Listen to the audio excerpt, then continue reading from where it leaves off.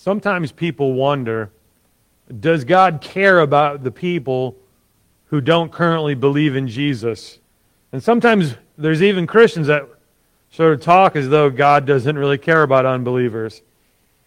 Jesus told an interesting parable, and many of you, even if you're not a Christian, you've probably heard this before. I'm going to share with you from Luke 15, verse 1 through 7. Now the tax collectors and sinners were all drawing near to hear him.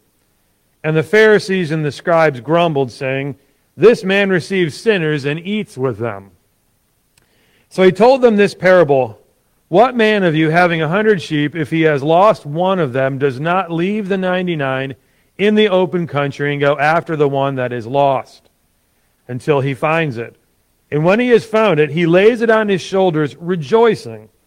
And when he comes home, he calls together his friends and neighbors, saying to them, 'Rejoice with me, for I have found my sheep that was lost.'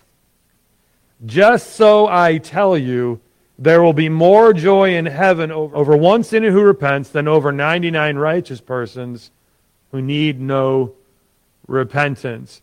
There's a lot going in that passage, but I wanted to talk about one thing.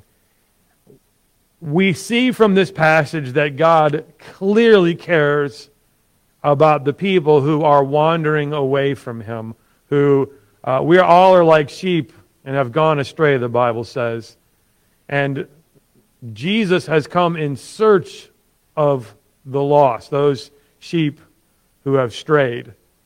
And likewise, Christian, Jesus has sent us to go reach out, to do what He did, to seek and to save that which was lost. If you're a person this morning who does not know Jesus Christ and you wonder, does God care about you? The answer most certainly is yes. That's why He sent Jesus to come, that you might believe in Him and be saved. And if you're a Christian and wondered, does God really care about those who are really far from God? The answer most certainly is yes.